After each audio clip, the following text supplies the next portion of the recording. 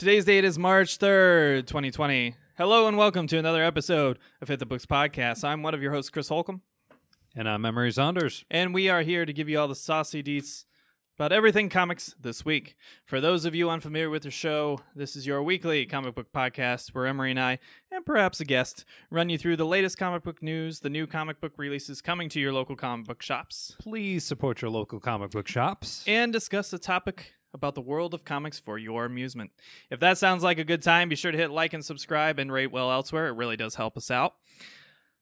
So this is our second time recording the first 30 minutes, so I apologize if our enthusiasm level is not as high as it should be, because I forgot to click record on the damn camera. Now, I still probably could have posted the podcast as an audio, but You we could have, but we want to screw over our YouTube audience as little as possible. So right, which and by that we mean not at all. I apologize if we don't go as in-depth as we probably should be going on some of the stuff we talk about at the intro, but yeah, we're just sick of it.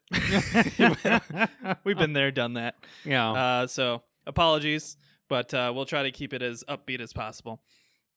For those of you unfamiliar with our show, we are a weekly comic book podcast where we talk about all these various things, run you through news, talk about new releases, all that jazz. We start the show off by discussing, what we've been watching, reading, what have we been playing, anything relating to the world of comics and nerddom, of course. Then we jump into the latest news items about the world of comics and comic book productions. Then we go forward and talk about our local comic books coming to your local comic book shops. Again, please support your local comic book shops. Please do. Then we discuss our comic and variant comic covers of the week. Not only do we do that, we also hand out the prestigious, nay life-changing award for cover and variant cover of the week. Of course. And then we go into Did the Content Match the Drapes, which is our kind of review of the internals of previous covers and variant covers of the week, if there are any. Basically, if we have the time to read the context of a cover of the week or variant cover of the week, we let you know, did the content match the drapes? Was the content on the inside just as glorious and stunning as the content on the outside? So please look forward to that. After we get through all that, we talk about a topic of discussion about the world of comics between the two of us and perhaps a guest or two for your entertainment. Now, if it's a really, really long in the tooth show, we might skip the topic. We have skipped the topic a handful of times. Usually on episodes like this, where it's a comeback episode after a long hiatus, we basically took a little winter break, but I got a new job. Emery got a new job. So we have a much more regular schedule. Should be easier going forward. We kind of improve the studio a little bit, so we got a monitor so Emery can actually see everything, in live time, just like I can, and we can kind of keep track of everything together, and hopefully that makes the show run a little bit more smoothly for everybody out there watching and listening. There's various and sundry upgrades being added to this production. Meager though it may be, forward we will ever continue. Of course. If you're unaware, you can always find us on YouTube, on Stitcher, on Spotify, on iTunes, or whatever the Apple equivalent is now. Podbean. Did I say Spotify? I think you sure said Spotify. We're not on SoundCloud. Sorry, SoundCloud users, but that platform is terrible. Yeah. As you'd Barrier of expect. entry is too high. Yeah, it's just too much work. Yeah. It really is. And then to maintain it, it's just more too much. work than we can manage at this current If you time. can't upload a basic RSS feed, you shouldn't be in the business of podcasts. That's my thought. Yeah, that's more for people trying to break in on the rap game. Yeah, but we're on tons of platforms, probably more than I know. Yeah. So be sure to look for those. Rate well on those platforms if you would. Feel free to reach out and comment. If you don't comment on the YouTube page, I probably won't see it. But who knows? Sometimes I get the email notifications and I can respond and say thank you and all that great stuff. So if you want to interact with us, please go to the YouTube channel. You're much more likely to be able to reach out to us there and leave a comment if you want to talk about the show. You can also reach out to us at HTBVids on Twitter.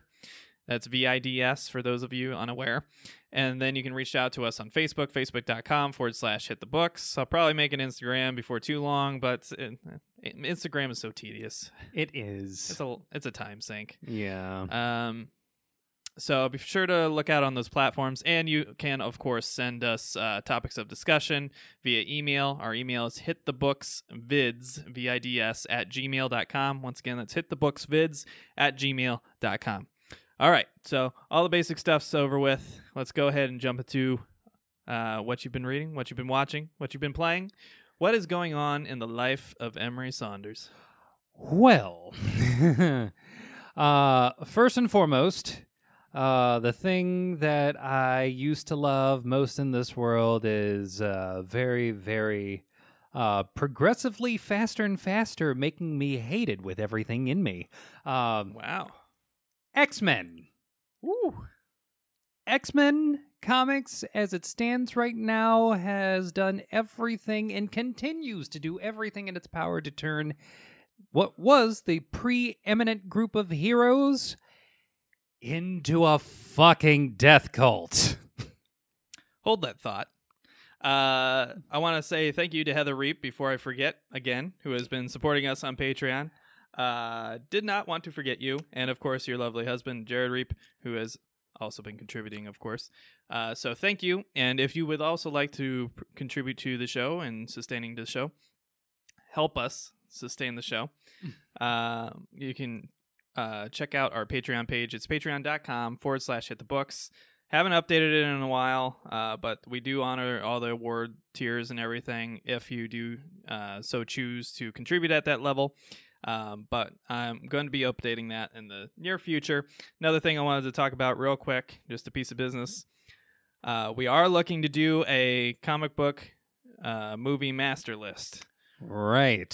Starting from the oldest comic book movie we can find. So if there is a character or a story or a book or whatever that started as a comic book property and was made into a movie that we can attain and actually watch, we will be doing a review of it, hopefully in order, as long as I get a good list going. And I think I did. I found a good wiki article that seems to have everything I'll need. Yeah. It's just a matter of organizing it in numerical order. So look forward to that. I think it's going to be really fun, really exciting. I wanted to do kind of like a mystery science theater type of watch-along thing.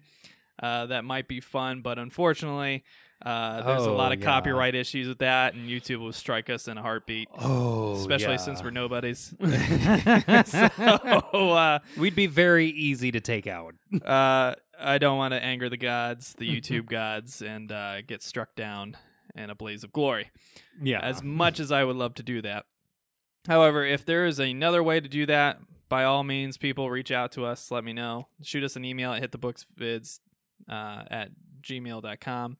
Let me know what you think. If you got an idea for kind of streaming and watching something together live with the audience, that would be wonderful. I would love to do that. So feel free to check that out. It's coming down the pipeline in the very near future. We'll give you a heads up. So either on the episode or on social media, if not both, we'll give you a heads up and let you know, hey, this is the upcoming Master List movie review. If you can find it, track it down, watch it. If it's like on YouTube or something, I'll post it so you can watch along, whatever the case is. If it's like a really old property that's public now, we'll try to make it so that you can view it or give you a recommended source if we can. All right, so look forward to that. Back to Jonathan Hickman saving the X-Men. How dare you? How dare you mention Jonathan Hickman's name in the same breath as something that desperately needs to happen? Someone needs to save the X-Men from Jonathan Hickman. I thought that was what Egg was doing. Oh my God. Is he not saving the X-Men? Goldballs is not only not saving the X-Men, he and his cadre of mutants that he's connected to, called the Five now, all they're doing is making clones. They're just making souped up clones that Professor X downloads their mind-brain data back into. So is this like episode 2 bad? This is episode 8 bad. Oh, that's about as bad as you can get. No, I'll take it a step further. It's episode 9 bad. Haven't seen it, won't see it. Ryan Johnson ruined it for me. I no longer enjoy Star Wars because of him. Thanks, Ryan Johnson. Maybe I'm being overly bitter. I don't think so. I know people defend that movie, but there's no reason to. Yeah, just stop. It's bad. It's a bad movie. It's a bad story. It's a very bad story. And they ruined good characters. They ruined good plot lines. They ruined a lot of things. Yeah. Having a series of red herrings just play out over the course of 2.5 hours is not... that doesn't make a good story on its own. But did it subvert your expectations? They're subverting expectations, and then there's systematically telling me that having expectations at all is stupid. Subverting quality, maybe. Not in the film work. Film work was great. I mean, it looked pretty. It was stupid. It sounded pretty, looked pretty. It was really dumb. Yeah, it was really, really goddamn stupid. Really bad. Oh. Really dumb. But yeah, sorry, we always get on this tangent at one point. Yeah, we do. And like anything even remotely related to Star Wars, and we just have to go out of our way to reiterate: Episode 8 is fucking stupid. I get to say that Episode 9 is really fucking stupid. I'll take your word for it. Yeah, please do. While you're at it, spread the word.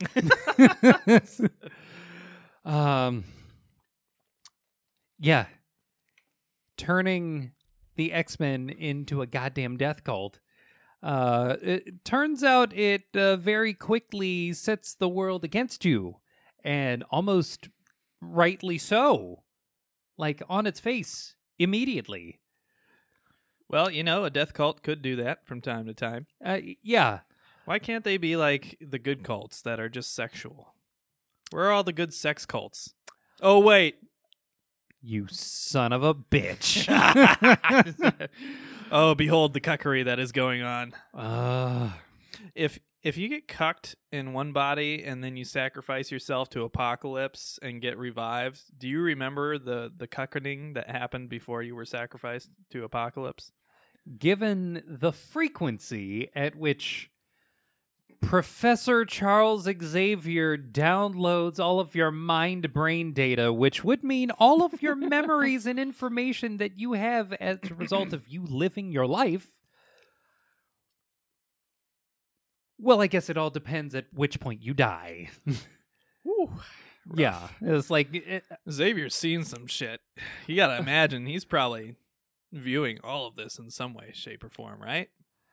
Imagine regularly downloading the data, which would include any and all escapades, sexual or otherwise, that would have to have happened for every single mutant that has managed to make the stupid decision of joining this fucking death cult on the living island of Krakoa. Well, he can't feel anything from the waist down, so let the man live. Yeah, about that. Oh! He has his legs again.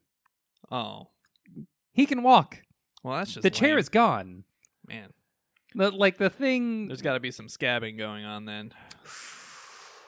Oof. Unless he was reborn by fucking gold balls. Oh, God. Please don't. Okay, so... instead of having the constant will they, won't they between Scott and Jean, Jean and Wolverine, Scott and Wolverine, they're just now, they're all together. They're all together. They're just a triple is what I'm going to call them. You know, polyamory's a thing. Sure. I think wouldn't imagine it between those two, We're- but you know. we're literally a step away from Gene being the one who's getting cucked. Whoa. Whoa, buddy. Hey, bub. It's a nice cock you got there, bub. I mean, he literally said as much in X-Men #7, which just came out like last Well. week. That's what Cyclops gets for looking like a big blue dick. You know. It is what it is. Yeah, it is what it is until it isn't.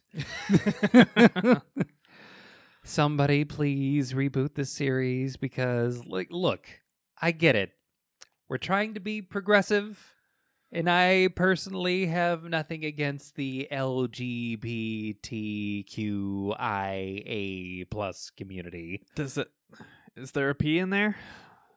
I think we're a little gun shy on adding the P, given the Is there a C in there? possibilities. Oh, no. Not yet. This could get dangerous. We apologize to anybody we're offending, but you know, it happens. Yeah. Sorry. We love you all. It's okay. Yeah. We're not kink shaming. We're just saying this book is dumb. We're just saying this book is really fucking dumb. As someone who has absolutely nothing against anyone who isn't a heterosexual, if I've said it before, I'll say it again and again and again and again and again and again and again and again.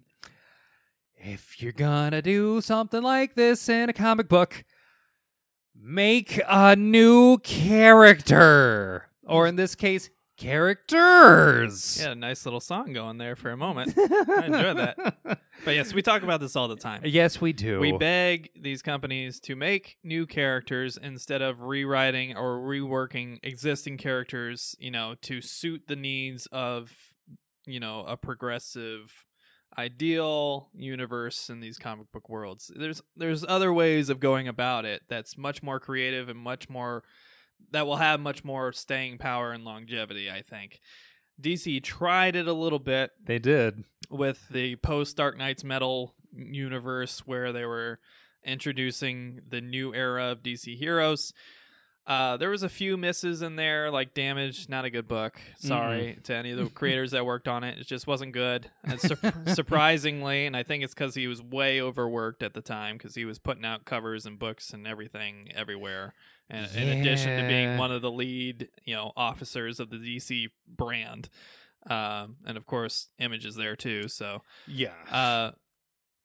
Jim Lee put out The Immortal Men, which was not good. Do not recommend. The artwork was really bad. You know, I love Jim Lee's artwork, so it was especially sad for me to read that book and just see it be completely incoherent and the artwork just be really rushed and really poor.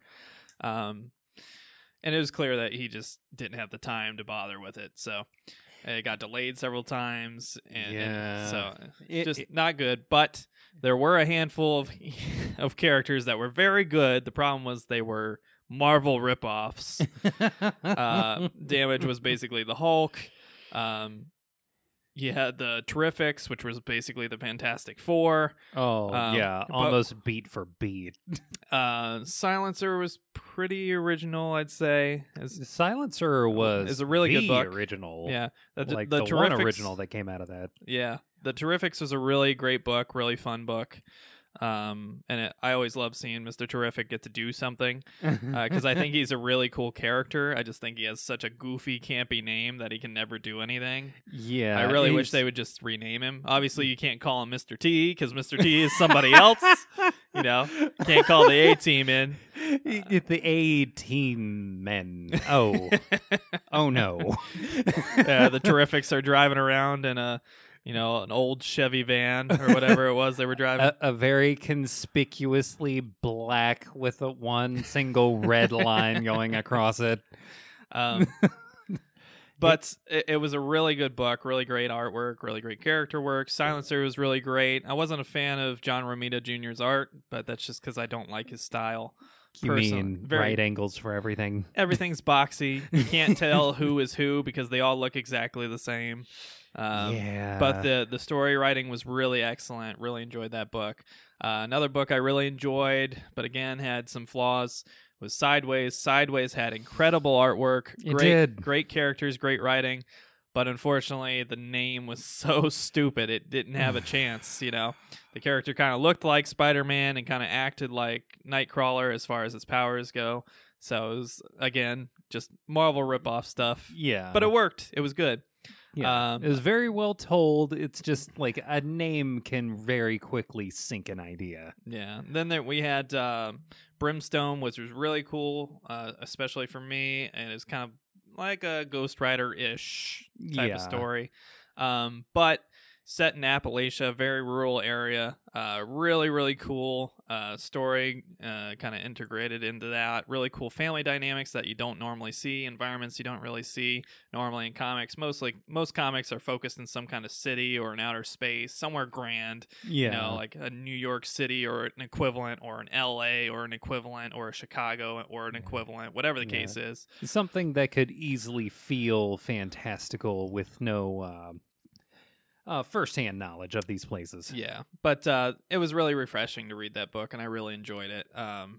Really wish those books had a little bit more life to them, because I feel like they got canceled before they really had a chance, which is shocking, because they do that to everybody that they try. They don't give them a leg to stand on, and then they expect them to just blow up, which rarely happens nowadays, with the market being what it is.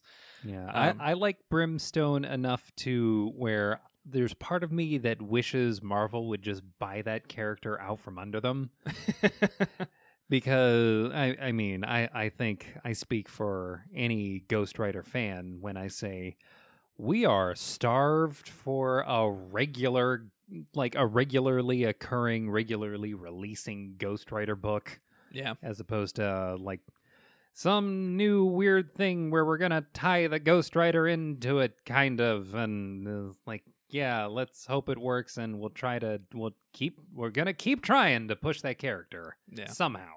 But it's basically a year and a half, maybe 2 years old. I can't remember how long it's been. Yeah. But really good initiative. Introduces new, very diverse characters. Racially diverse, sexually diverse. Age diverse. It fluctuated from very young all the way to very, very old. Yeah. With the Immortal Men, of course, there was just a lot of good stuff there that I feel like a lot of people probably missed. And it kind of bums me out because there's a lot of great characters and a lot of good storytelling and a lot of hard work that these creators put into these characters, despite some of them kind of being rip-offs of existing franchises, which may have been the intent. It seemed like the Terrifics especially, that was very clearly the intent. They were kind of playing into it and, kind of winking at the audience along the way. Yeah. The other books probably weren't as self-aware, but it was obvious that was the goal. Yeah. The Terrifics is a book that definitely knew how to get away with that. Oh man, that book is so fun. That is, in recent memory, that's probably one of the most fun titles. Usually I like the darker, more serious titles that are a little bit more grounded, but that book was just delightful. I enjoyed that book so much. Yeah, that was a good book. Yeah. So as Emery was saying, create new characters, please. Don't feel the need to force these things into existing characters where they just don't necessarily work, and you're just going to alienate your audience instead of, inviting more new players to the table. Right. I have nothing against the LGBTQIA plus community. I am in favor of more representation of people from that background. I would say, along with making a new character, given that comic books lends itself to stories about superheroes, more than anything, them being a superhero and what makes them a superhero should be the focus. Liven it up by all means with what goes on in their personal life, But when I purchase a comic book, no matter who the character is, I am purchasing that comic book under the idea that I am going to read a story about what makes that person a hero, what makes that person larger than life, what makes that character worth reading. Yeah, for sure. So hopefully at some point they get the message, but it's always disappointing that they just don't even try. Yeah. But enough about Cyclops and Wolverine. I'm going to... You gonna be okay, buddy? No. No. I read X-Men 7 when it's not alluding to Cyclops trying to put it in Wolverine or the other way around. Hot. It is very clearly on its face trying to install a new religion specific to mutants by way of enacting the death part of Death Cult by making all of these mutants... Okay, to preface this situation, this really stupid fucking situation, we have to go into one of the parts of the history of mutants that, well, if I was a mutant, even the thought of this happening would scare the shit out of me. The House of M storyline. Great. And the subsequent 3 words spoken by one Scarlet Witch. No more mutants.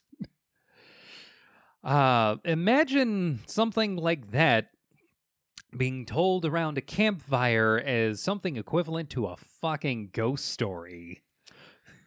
Well, that's disappointing. Yeah.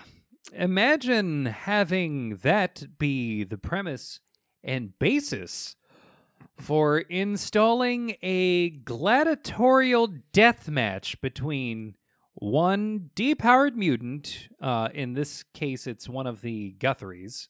If anyone here is familiar with any of the family of that particular family, of which one of them is one of the New Mutants, Cannonball comes from this family. So in this instance, the character Arrow, I think her name is Maggie Guthrie of the Guthrie family. Turns out, during the No More Mutants situation, she was one of the many mutants that woke up depowered. That's fun. Yeah. You know what's not fun? Reading a story about this girl who willingly, as a depowered mutant, engages in deadly one-on-one combat with the intention of losing and dying on their feet to Apocalypse by sword. It's pretty metal. And I say gladiatorial because this is done in public display. There are mutants literally sitting in a gladiatorial arena watching this happen. Because, why not? Here's my question. There's pretty much every famous mutant you can imagine on this little island because of the story preface. Yeah, we have every mutant hero and, increasingly every mutant villain. And yet nobody seems to have a problem with any of this. I mean, you get a crowd of 100 people together. You're gonna have naysayers in there. Oh, yeah. No matter what you're doing. Oh, yeah. You could be doing charity work for the greatest cause there has ever been, Oh, yeah. and there'll be one guy going, "Is this really necessary?" So I don't understand how everybody is just totally on board with this message. Everybody's totally on board with what's going on. Okay. There's getting a large group of people together, which, mind you, the entire premise that this is based on was we're going to reboot these guys from a point in which didn't we already do having them all on one island and then that island got nuke attacked or giant sentinel attacked or something? It would be very easy. Yeah. But Yeah, no, we're going to do the whole island thing again. This time we're going to do it on a living island because the island itself is also a mutant. I don't know how we're quantifying that, but fucking okay. Why not? Yeah. Okay, there's having an entire nation worth of mutants in which, yeah, there's going to be disagreements.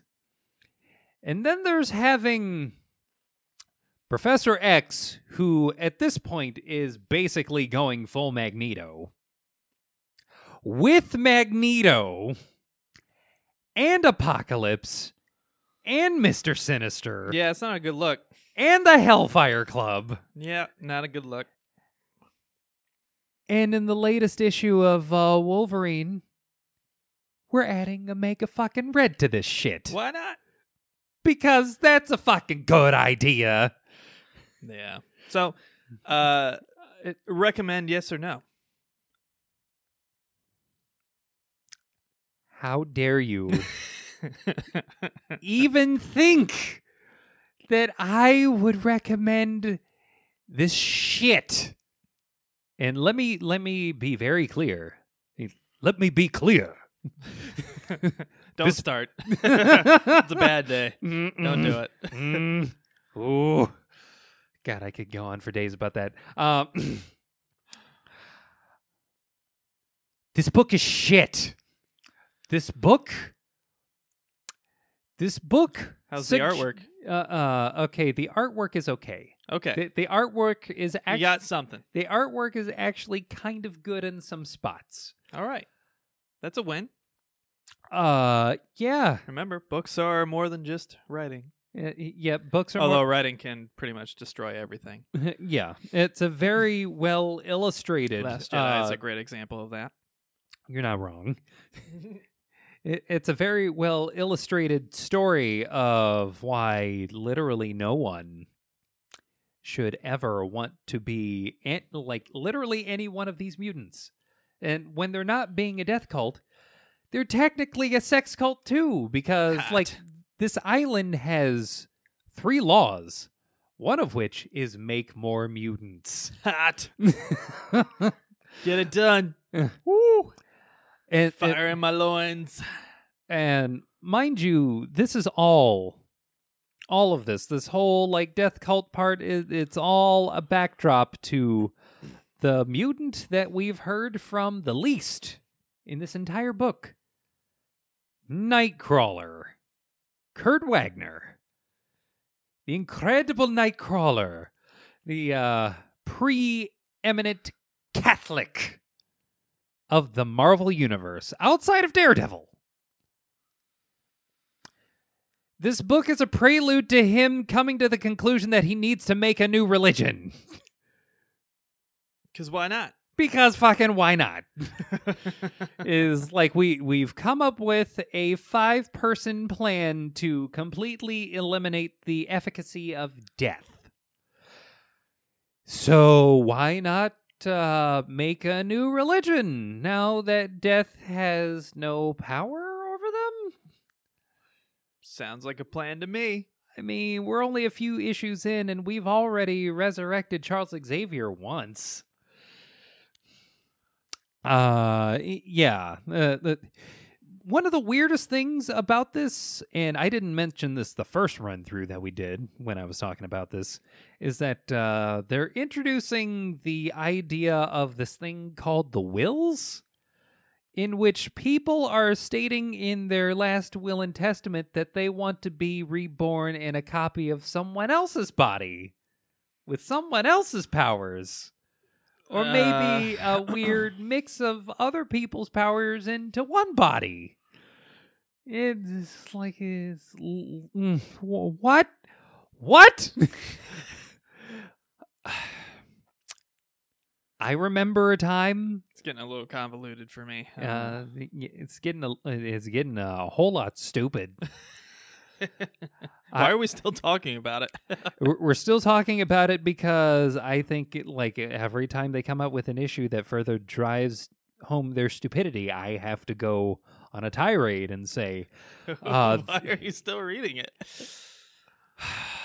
I'm reading it so that I can continue to point out reasons why people who like it are stupid. So salty. I am so salty. Yeah. It's like I hope you got the number of that salt truck that I drove in on.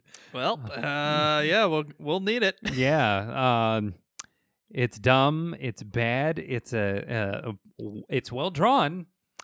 Good art. Good job. Good art. Who's the Good- artist? Do you know? No, I No, haven't it's top really of been your- tracking Shame the on artist. Shame on me. Shame on them for putting forward this story. How dare you enable the story? in enabling With a your story in which here's the thing that it will always and forever chap my ass about this run. They are putting their mutant identity and their powers as more important than the sanctity of life. Got you talking about it. Yeah. So maybe that was his goal. Maybe. He's creating discussion. Yeah, a discussion about No one knows what it means, but it's provocative. like what is more important, like having your powers being like the version of yourself that you were born, or should life in all its forms be something that we fight to preserve instead of like dropping the body that we've got so that we can be reborn into the body that we want? Yeah, it's weird. It's Not a fan necessarily. I think I like aspects of the big picture ideas that are at play there, but I think they're just being executed terribly. Like I feel like this should be a much more small story than it is. It should be isolated to like a group of mutants, a smaller group of mutants, not the entirety of X-Men lore, being invested in some way, shape, or form. right. It would be more of an easy execution and a well done execution if it was just like a group that actually did form a mutant religion and a cult and did have this ability, whether it's because of one mutant or because of something other than Xavier selling out all of his morals to do this. There's other ways of doing this that don't need any of the main X-Men. Again, maybe create new characters. Why not? Yeah. Or, if you're going to use old characters, use ones that make sense for the premise, That's what I'm picking up from it. Mm. There were some good looking covers, though. I don't know. Yeah. And I could go into why are we having random panels of Apocalypse torturing someone. I could go into why are we having crossovers where we're illustrating that to the X-Men, it's more important that they keep this new mutant that they have on their island than letting that child go back to their parents. Yikes. Yeah. What the actual fuck? I have a Guys? I have a feeling we're going to hear a lot more about this in the future. As we should, because for fuck's sake, the X-Men were supposed to be heroes, and now they're, as I mentioned before, inching. I wouldn't say inching at this point. They are Phrasing. They're marathon running all the way to being full-on villains. That's good. No, it's not. What else have you been reading and watching and doing? I watched Birds of Prey. Oh, no. Yeah. What are you doing? Don't do that. I told you not to support that movie. You did. It was born out of Suicide Squad. There's nothing good that can possibly be born out of that movie. And my decision was born out of a desire for pure Schadenfreude. How dare you? Look, You need to control your Schadenfreude. Between reading this X-Men book that you obviously hate and going to see Birds of Prey, you are just making yourself miserable. I am. And don't you worry about your mental health? Even a little? Not yet. Yeah, I'm not going to see it on principle because I don't want to support this universe or anything that was born out of Suicide Squad, the movie. And James Gunn, I love James Gunn, but man, does he have a task in front of him. I do not envy him, nor his position. If there's anyone that could pull off this absolutely poorly executed first route and turning in a sequel that's actually worth a damn, it would be James Gunn. Yeah, but don't make it a sequel. Just reboot. I think that's why they're calling it, or at least I hope that's why they're calling it, The Suicide Squad. Much less confusing. So, because we're not going to review this until our master list requires us to review this, because I'm not going to see it. Yeah. Why don't you go ahead and give us a quick review? No spoilers. No spoilers. Identity politics aplenty. We're all about girl power. Great. We're turning. Does it make sense at least? No. The basic idea I'm still angry that there's a Birds of Prey movie, live action, without Batgirl. Yeah, about that. There is no Batgirl, but there technically is. Technically, the character Cassandra Cain was at one point in the comics a version of Batgirl. That being said, Batgirl... That is such a cop-out. Oh, it definitely is. It definitely, 100% cop-out. In any and all of the ways that matter, Batgirl is not in this Birds of Prey film. Then again, this Birds of Prey film, as the marketing team quickly figured out, should have just been called Harley Quinn. I mean, it fucking looked like a Harley Quinn movie. I don't know. Yeah, well, it's just... The glorious, fantabulous emancipation of Harley Quinn. Or of one Harley Quinn. Of one Harley Quinn, God, because... Who marketed this? You should all be fired. Literally all of them should be fired. What are you doing? Being stupid. That's what they're doing. Yeah. It's when the movie wasn't trying to completely shove down my throat the concept of all men are terrible, all women are great. It went out of its way to try to, at least with Harley Quinn in particular, demand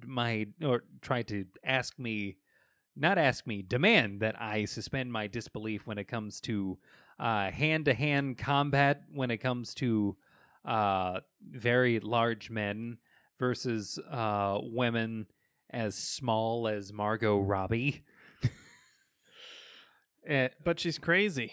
But she's crazy. Crazy good. When they weren't fucking up her look, fucking up a story, and fucking up all of the different representations of this character, there was one character that looked like it could have been cool, and it was Huntress? Hey, Huntress is cool. Huntress is cool for all of 5 minutes. Oh, that's a bummer. It's like the one character that I would have wanted an entire movie about. There's like, oh, she's kind of in here, but then What a no, waste. we're gonna focus on Black Canary, who can maybe do the canary cry once and then passes out immediately. That's useful. Because that empowers women to have your most powerful character in the group completely disabled after one scream. Good move. Girl power. You fucking idiots. It's the real fucking big brain move on DC's part. Like, Black Canary is probably the most badass single character in the DC universe, in my opinion. Is Because she is just a top-notch martial artist who can fuck anybody up in hand-to-hand combat. It's like that's literally one of her like signature traits is that she is one of the single greatest hand-to-hand combatants in all of DC. And then her power, which is the Black Canary cry, is just like outrageously OP. Like, oh yeah, it can paralyze Superman of all people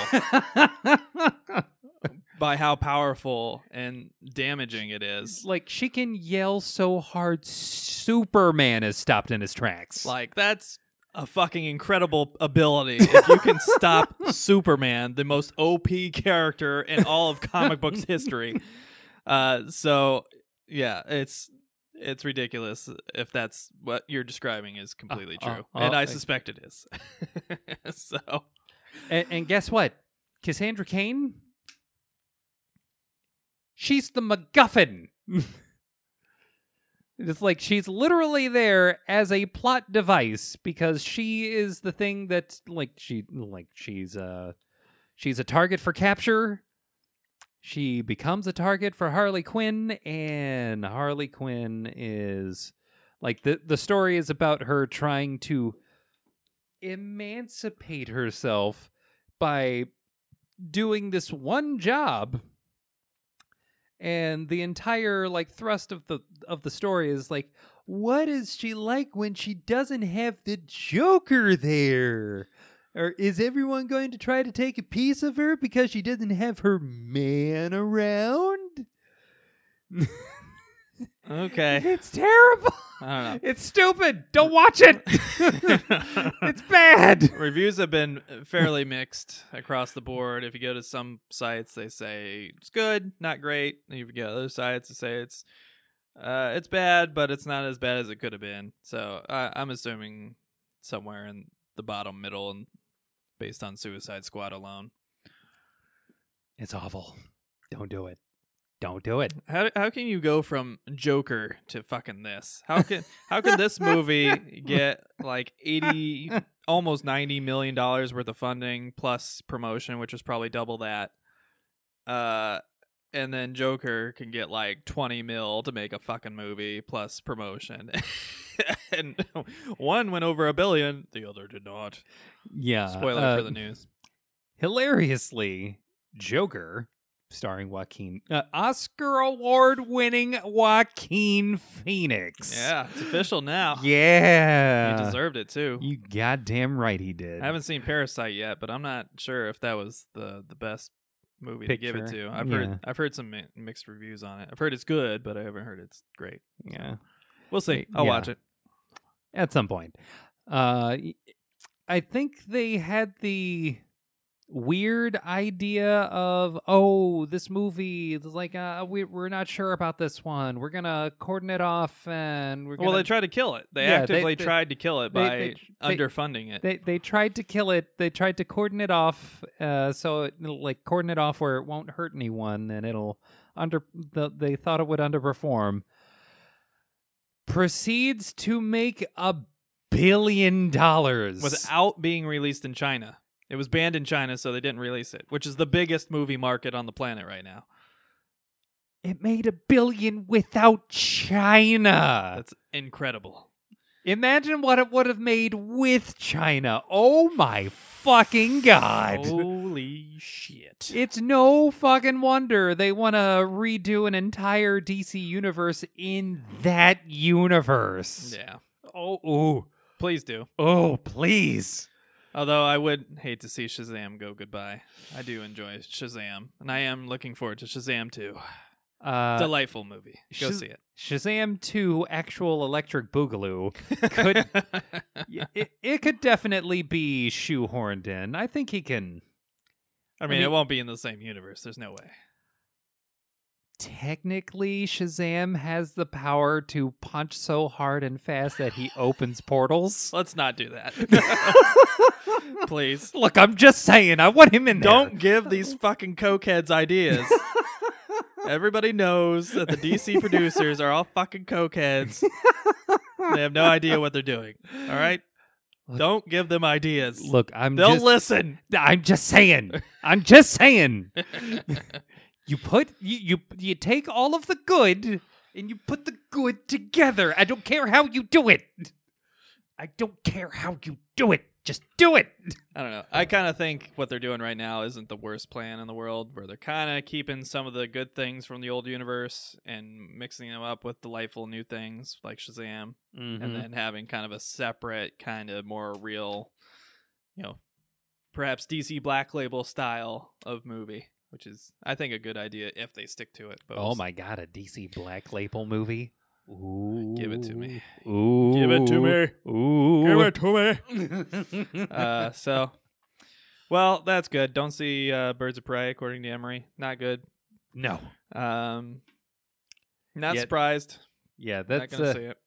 That's pretty much it from me. I did see Sonic the Hedgehog, though. I will get to that eventually. Ooh, I also saw Sonic the Hedgehog. Ooh. Yeah. Ooh, Sega. I've finally finished my run of Harleen, which is the DC Black Label Harley Quinn book. Speaking of Harley Quinn, that was done by Stepan Sajic, who is by far my favorite artist on the planet right now. Stepan Sajic. He did all the artwork for it and wrote it.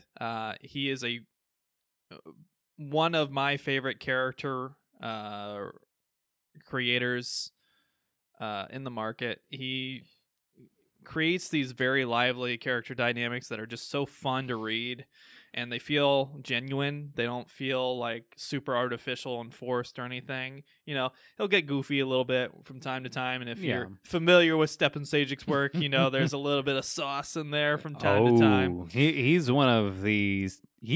I would say he's one of the sauciest artists out there. He likes himself some sauce. Oh yeah, but it's always tastefully done. Which I do appreciate and I really love. The artwork in the book is outstanding, really great. He doesn't cut corners. The inside is just as good as the outside. In fact, there's this panel with Poison Ivy, which is by far my favorite rendering of Poison Ivy ever. It's just a single, almost full-page panel of Poison Ivy kind of emerging from a forest, like kind of stereotypical Poison Ivy stuff. But man, it is just beautifully drawn, beautifully colored.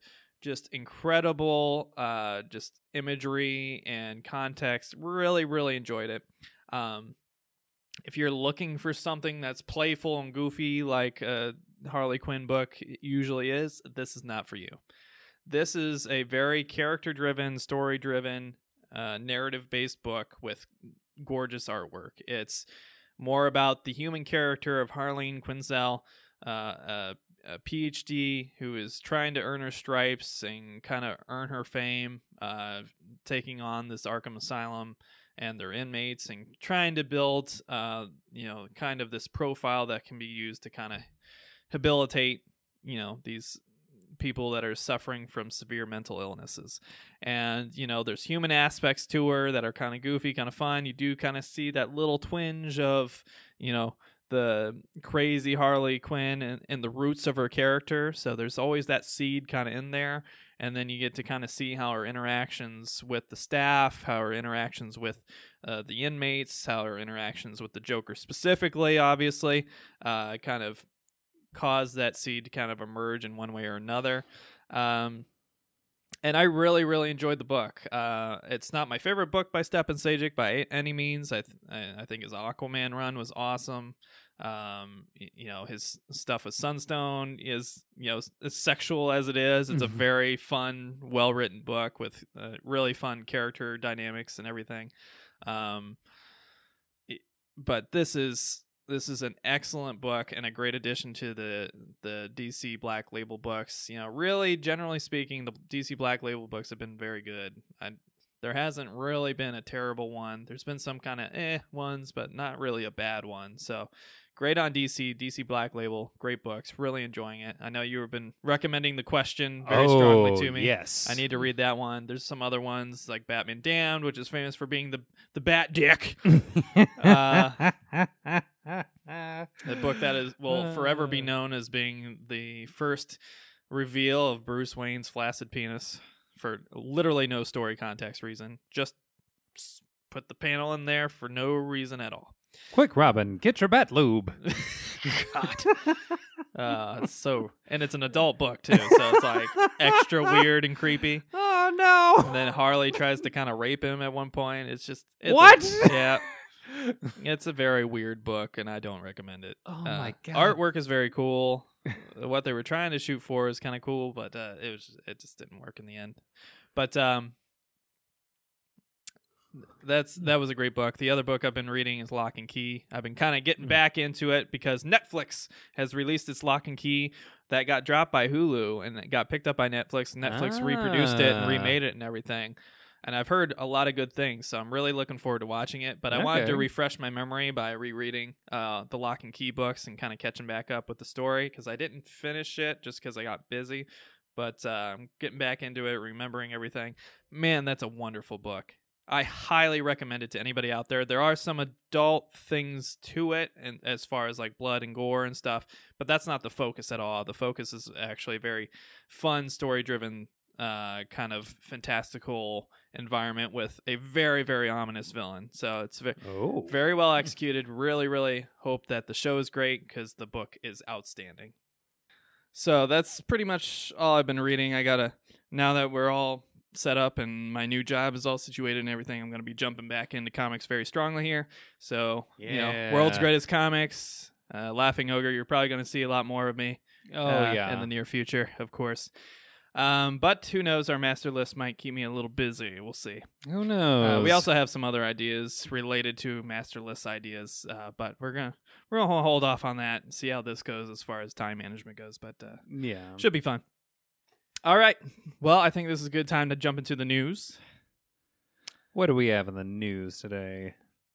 So, first thing, we already kind of touched base on these things, but I wanted to touch base on the movie grosses, the kind of surprising movie grosses of the recent comic book / nerd culture films. I'm very happy. The reason being because Birds of Prey and the fantabulous emancipation of one Harley Quinn. God, what a terrible title. That marketing department just needs absolutely fired. All of them. Just terrible.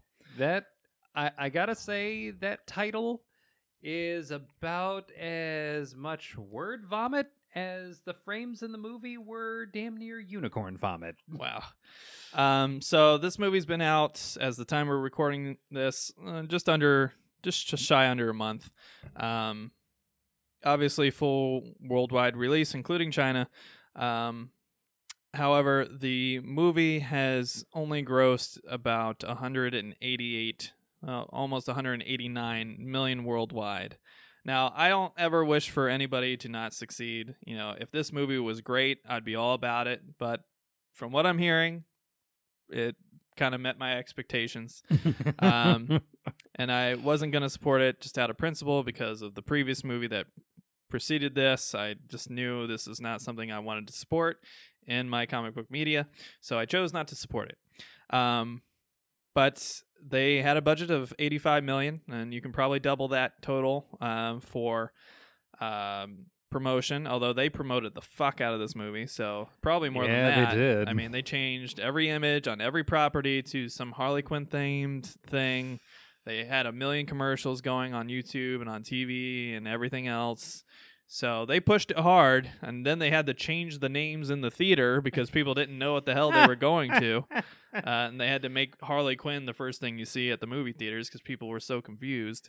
Like, go see Harley Quinn and Birds of Prey And the fantabulous emancipation of one Harley Quinn. It's just so bad. It's terrible. And then they really shot themselves in the foot by making it an R-rated film, which, you know, if it was necessary, by all means, but I have a strong suspicion that that was not necessary. Am I correct? there are like a couple of ways in which it necessitated an R rating.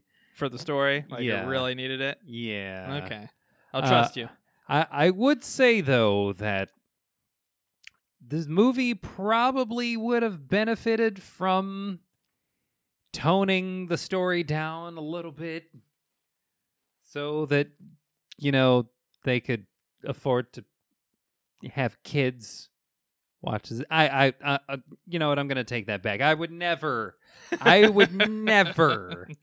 even if they toned this movie all the way down, I would never subject anyone Wow. to that kind of visual Oh, assault. What a 180. Yeah, no. Fuck this movie.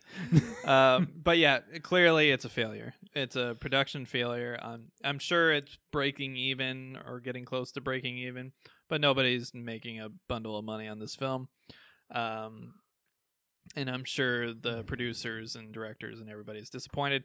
Again, I'm not relishing in their failure, but I am kind of happy that people voted with their wallet and didn't pursue this, whether it was because of the bad marketing or because, you know, it was born from such a bad movie. I don't care. I'm just happy that something was shown to them, with Joker making over $1 billion without China, and this movie not even breaking 200 million so far after a month without China. So makes me feel like maybe the audience is catching up a little bit to, you know, how we enforce our quality standards for these movies. Yeah. So on another note, just to give it some kind of corresponding, you know, comparisons, Sonic the Hedgehog, which is absolutely a nerd movie, Absolutely. came out. It's been out a week less than Harley Quinn, 18 days. But it has by far surpassed Harley Quinn by almost $100 million. It's sitting at $267 million worldwide as a movie that had a budget of about the same, $85 million, and had a much bigger opening with $58 million. So really impressive for a video game movie, which nobody expects anything of. Yeah. But the movies, you know, we both saw it. You know, it's fun. It's a fun. I'd take my kids to it any day, 100%. I fucking love this movie. Oh my god. I mean, I really enjoyed it. I thought, you know, I wouldn't say it's a great movie just because there are slow moments. And honestly, the beginning of the movie is set in the Sonic world, the kind of CG, beautiful, iconic Sonic world. Classic Green Hills. I actually don't like that they stayed in the real world so long, because Yeah. that kind of bummed me out, because the intro is so cool and so impressive that I was like, man, just fucking stay there. It was It so worked. it was so well done. I think while this movie could have benefited from like spending more time there, I think the sequel, of which after making this much money, they're definitely gonna get a sequel. I hope, yeah. I think the sequel will actually benefit from us having not completely explored that area to where it's like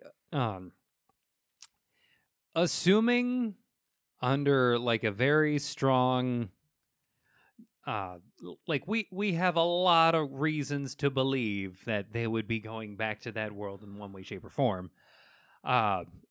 It's to our benefit that they didn't show us everything so that we can have more to see and explore from that land the second time around. Yeah, I really hope that the sequel is set almost exclusively in the Sonic world, that for some reason, you know, I don't want to spoil things, but there's a very good indication that something is going to happen that will require Sonic to go back to that world. Yep.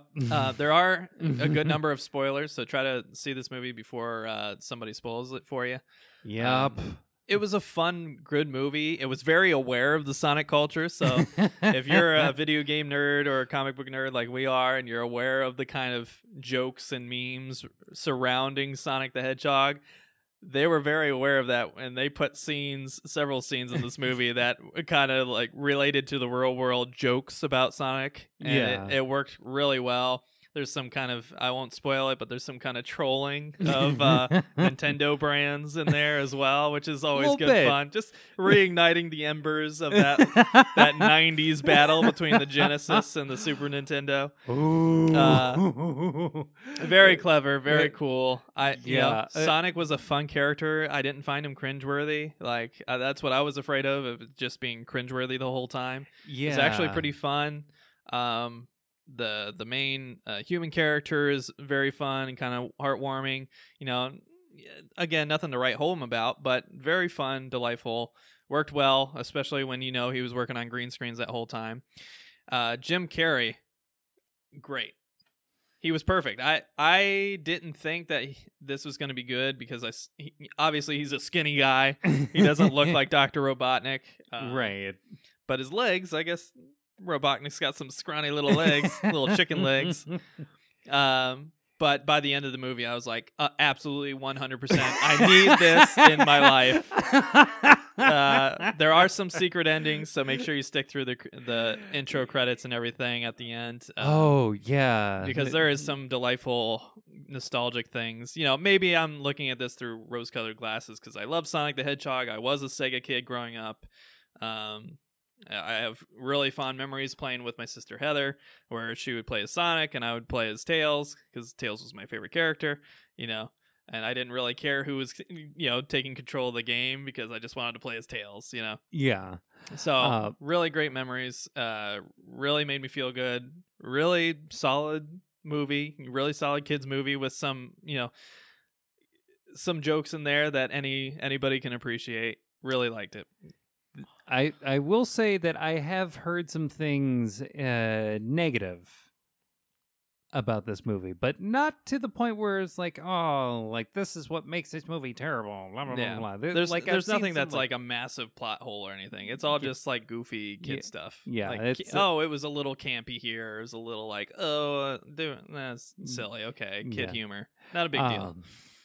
The thing that I remember seeing, like, in people reviewing this movie, is that they were saying that, it's like, yeah, okay, so he's super fast, so they're just doing a bunch of things that they already did with Quicksilver from there's those a Quicksilver movies. Scene for sure. Yeah. Which, I mean, sure, but that was the best fine. part of that movie. Yeah, so why not? Yeah, it's like, if by all means, continue. If any movie is going to do anything remotely Quicksilver-esque, it would be the Sonic movie. And of course, we're talking about the Fox X-Men version, right, of Quicksilver, right? But yeah, there's basically slow-mo scenes that are like that. The slow-mo scenes with Quicksilver and that was it? No, it wasn't one. Which one was it? Because he was in two of them. It wasn't Apocalypse. Days of Future Past. Yeah, Days of Future Past is the one where you got to see him like run up a wall. He's the best part of that movie. So good. He's the best, and he's here and then he's gone. But yeah, great movie. Especially if you got kids, take them to see it. Would you say we're seeing in theaters? I would say so. I would say I would stress the need to watch this in theaters primarily. Yeah. Is like, I am going to buy this movie. Like, I like it that much. Yeah. It made me very happy. Yes. Now, when you're looking at this budget, too, you got to think that budget probably doubled, if not more, because they had to redo all of the animation and everything. Because that horrendous version of Sonic that was in the initial trailers and everything, and everybody freaked out and went, this is gonna fucking be terrible. And they were probably right. So it's a good thing that the audience spoke up, and an even better thing that the creators listened and said, you're totally right, we screwed this up, give us a chance to fix it. if you allow us to fix it, we will give you a good product. And they did. They delivered, and the fans are clearly supporting them because of it. I probably wouldn't have bothered to see this in theaters if it had just come out as is. But because of what happened, out of principle, I made sure that I saw it the first week. Oh, yeah. And I was happy I did. It was great. Yeah, definitely worth a watch, especially given the fact that this is, I think, one of either the first or one of the very few cases of having a trailer come out, then listening to fan responses, and then actually making changes to the movie accordingly. Yeah. I mean, that's something. Now, you don't want that to be too much of a back and forth with the audience because, let's face it, some outrage is probably not warranted sometimes. Right. But this was a case where it was obviously just not going to work. It was going to tank. Nobody was going to see this fucking horrifying alien thing. Yeah, that I think is the biggest basis for an argument for having producers listen to fans. Like when it comes to something like the design of a character, like it. And that studio had to bust their ass to fix that all. I think the studio closed down, if I'm not wrong, after they fixed it. Yeah. So that's kind of sad, but I hope those guys get a job back because they worked their tails off, obviously, and this was clearly a passion project, Yeah. Given that they had to close down and they're probably looking for work elsewhere,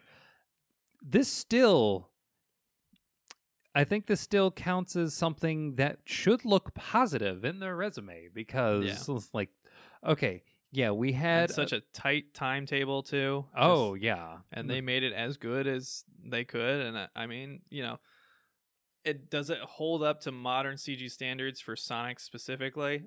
Maybe not. It probably lacked a little bit of polish, but it looked pretty darn good, It was more than passable, It was way more than passable. It was good enough to where, like, the quills, like the CG quills, I believed. Yeah, it was cool. Like, that is literally all you need. It's like, if you make it and design it enough to where I can believe that... If you fix it, they will come. They came. So, yeah, go see it if you got kids, especially. Take them to it. Yes, please support this movie. I'm probably going to buy it on Blu-ray with all my other favorite movies. Oh, yeah. So definitely worth it. Really happy. Warms my heart as a Sega kid. It makes me feel good. Also, I think that movie grossed more than any other video game movie. Which I'm not surprised by. It was a good movie. Yeah. And popular character, and they finally capitalized on it. Finally, and I think... If the rumors are true, it's possible that there might be other Sega properties coming to the screen. Do we need the other ones? I mean, okay, you gotta at least Earthworm Jim. Okay, that wasn't Sega. No, okay, no. Streets of Rage, though. Yeah, but do we need it? Comic Zone. Look, how dare you? I'm not saying they're bad games. I'm just saying I don't think they'll be a good movie. Comic Zone would be amazing. Toe Jam Earl. I don't. If they can do Sonic, they come on. That is on. That is an alien like practical effects designer and a hip hop head's wet dream. Come on, pass. Hip hop aliens. Hard pass. Come on, hip hop aliens. No, thank you. Okay. Give me Streets of Rage though. Like, give me those fighting ex-cops on the streets. Oh, well. Next up on the news, the coronavirus has affected a lot of industries, and it is beginning to affect the comic book industry. Dark Horse Comics has pulled out of the Emerald City Comic-Con, which is hosted in Seattle, because of concerns about the coronavirus, and I don't blame them. Yeah. We don't need to tell anybody because everybody knows coronavirus has been spreading and been a problem. and obviously has led to many deaths. Percentage-wise, not the deadliest thing in the world, but 2% of a billion people is still a lot of people. Yeah. So, definitely understand the concern. Totally get the precautions, and let's face it, these conventions are typically pretty gross to begin with. So even if you don't get coronavirus, you're probably going to get something else before the week is through or the weekend is through. So totally understand it, but definitely a bummer for the fans, and definitely will affect, marketing, I'm sure, for Dark Horse Comics, as Emerald City Comic-Con is one of the bigger ones. So not obviously, San Diego Comic-Con, but still a big one. Yeah.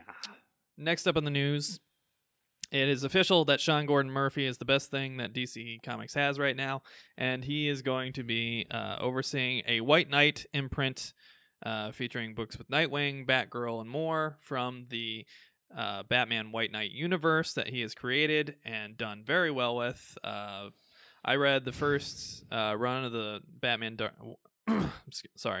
White Knight. Really loved it. It was our book of the year that year. I think it was 2 years ago now. He's been doing the sequel to that, Curse of the White Knight, I believe. Is that what it's called? It is. I haven't gotten to it yet because I've been busy with a lot of other stuff and other books. But boy, am I excited to read that. And I've heard it's pretty good. What do you think? Oh, no, it's wavering. Yeah. Do I want to say it? I gotta say it. Don't spoil anything for me. So I'm gonna read it. I need to develop my own opinion. Let's just say there is. I mean, given how socially conscious this version of storytelling for Batman immediately was in Batman White Knight. Yeah. In Curse of the White Knight, they do go a bit further in that direction. Some to the good and some to the topical, I think is one way of putting it. Okay. Sounds like a Frank Miller,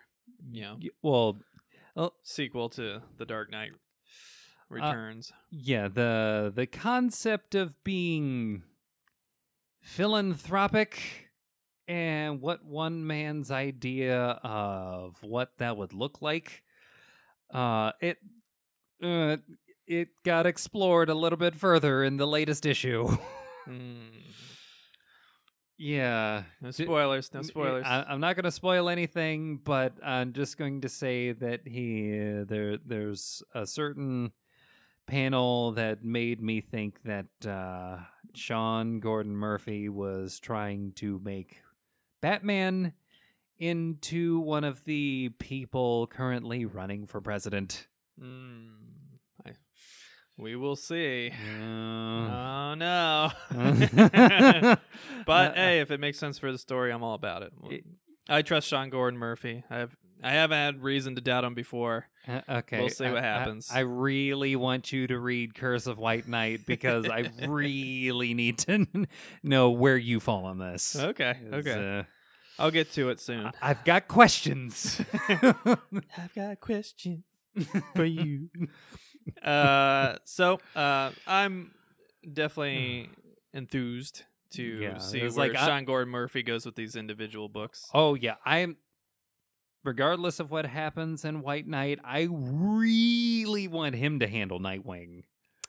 I would agree almost 100%.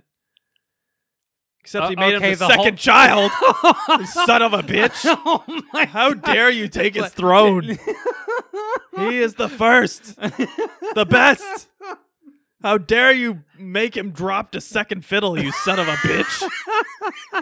Why does everybody at DC want to shit on Nightwing's legacy? It's unavoidable. If you're new to the show, Nightwing is my favorite character. and I get angry because they try to murder him all the time, and they ruin his life all the time, and they screw up his character all the time. It's not that hard. Leave him alone. Leave Nightwing alone. Oh my god! But other than that, I actually like it a lot. I like his character. I really like his design. I think his design is awesome. Yeah. in the Sean Gordon Murphy books. Aside from that one gripe, That one, right? Yeah. that one gripe, Yeah. it's like It's important to me. It matters to me.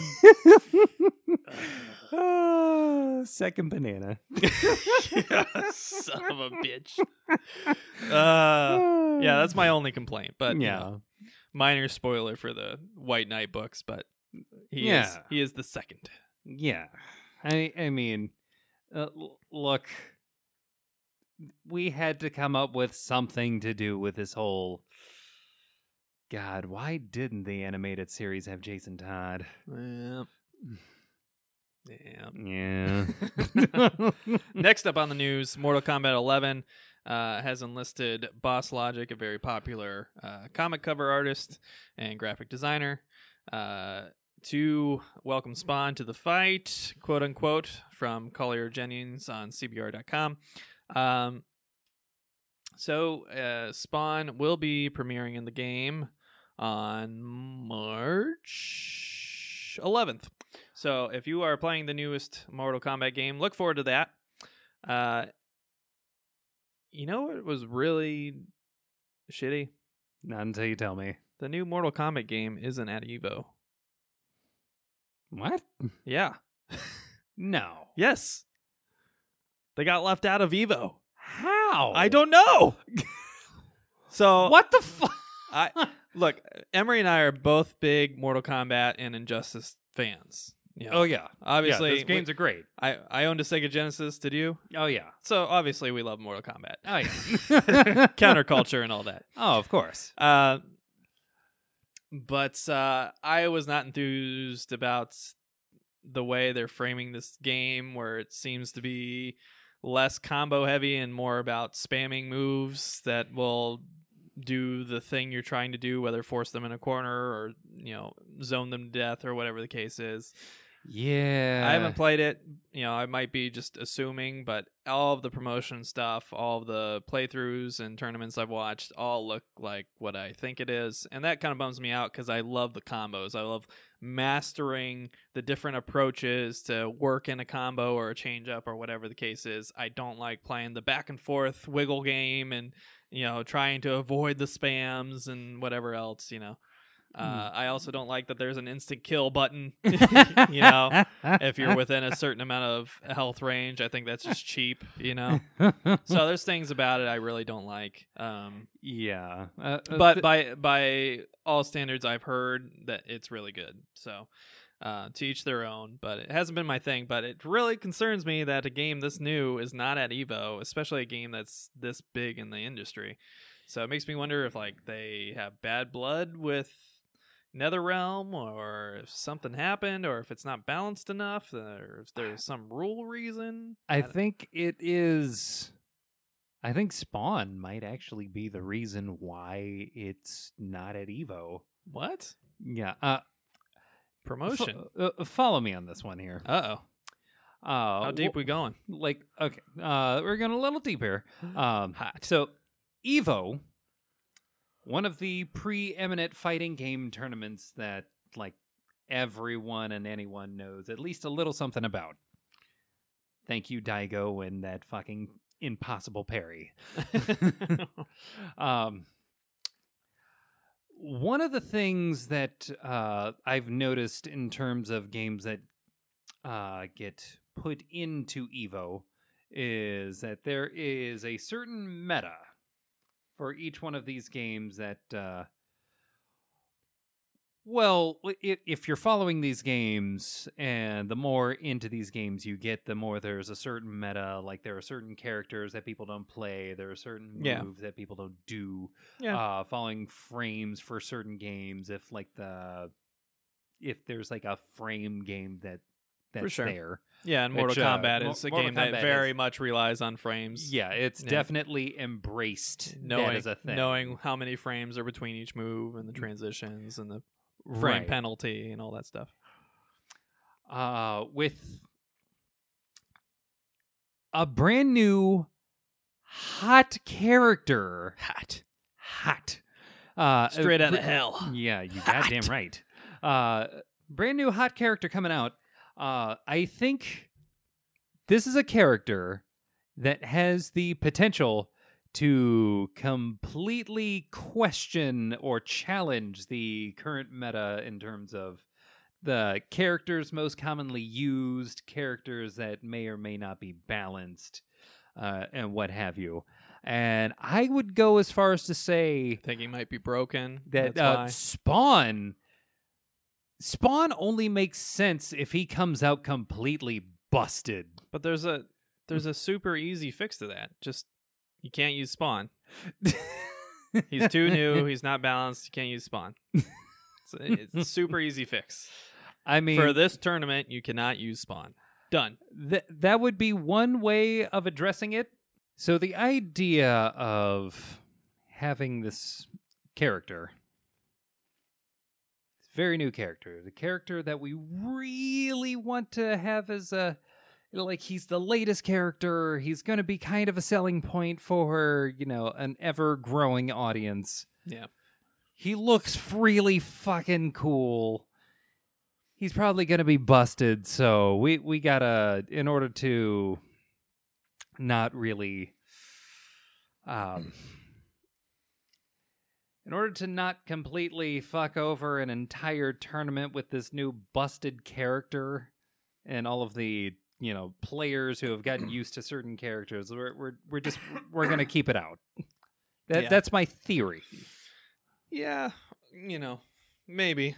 But I feel like guys like Martian Manhunter for the original Injustice came out similar fashion and kind of broke the game, Yeah. and people just didn't use him. Like, that was the solution. Don't use him, until he's fixed. But, to each their own. I just think it's weird that, old games and games like Blaze Blue and, the stuff is getting, sponsored and shown on the show floor and probably attracting like 40,000 viewers, Yeah. per match, if that, if it's on the big ones, I just feel like there's something wrong there. Like there must be some kind of Evo NetherRealm relationship issue going on. I don't know what it is. Probably is. And that kind of bums me out because that's like part of the fighting culture that I embrace the most is like the tournament scene and watching the Evo tournaments. They're always super cool, super fun. You get a lot of ideas watching these top tier players and kind of work up their own change-ups and combos and corner traps and all sorts of stuff. It's so kind of a bummer as a fighting gamer myself. Yeah. It's Even though I'm unfortunate. not wild about the game itself, this particular one, bums me out that Mortal Kombat won't be there. Just feels wrong. Feels wrong. It does feel wrong.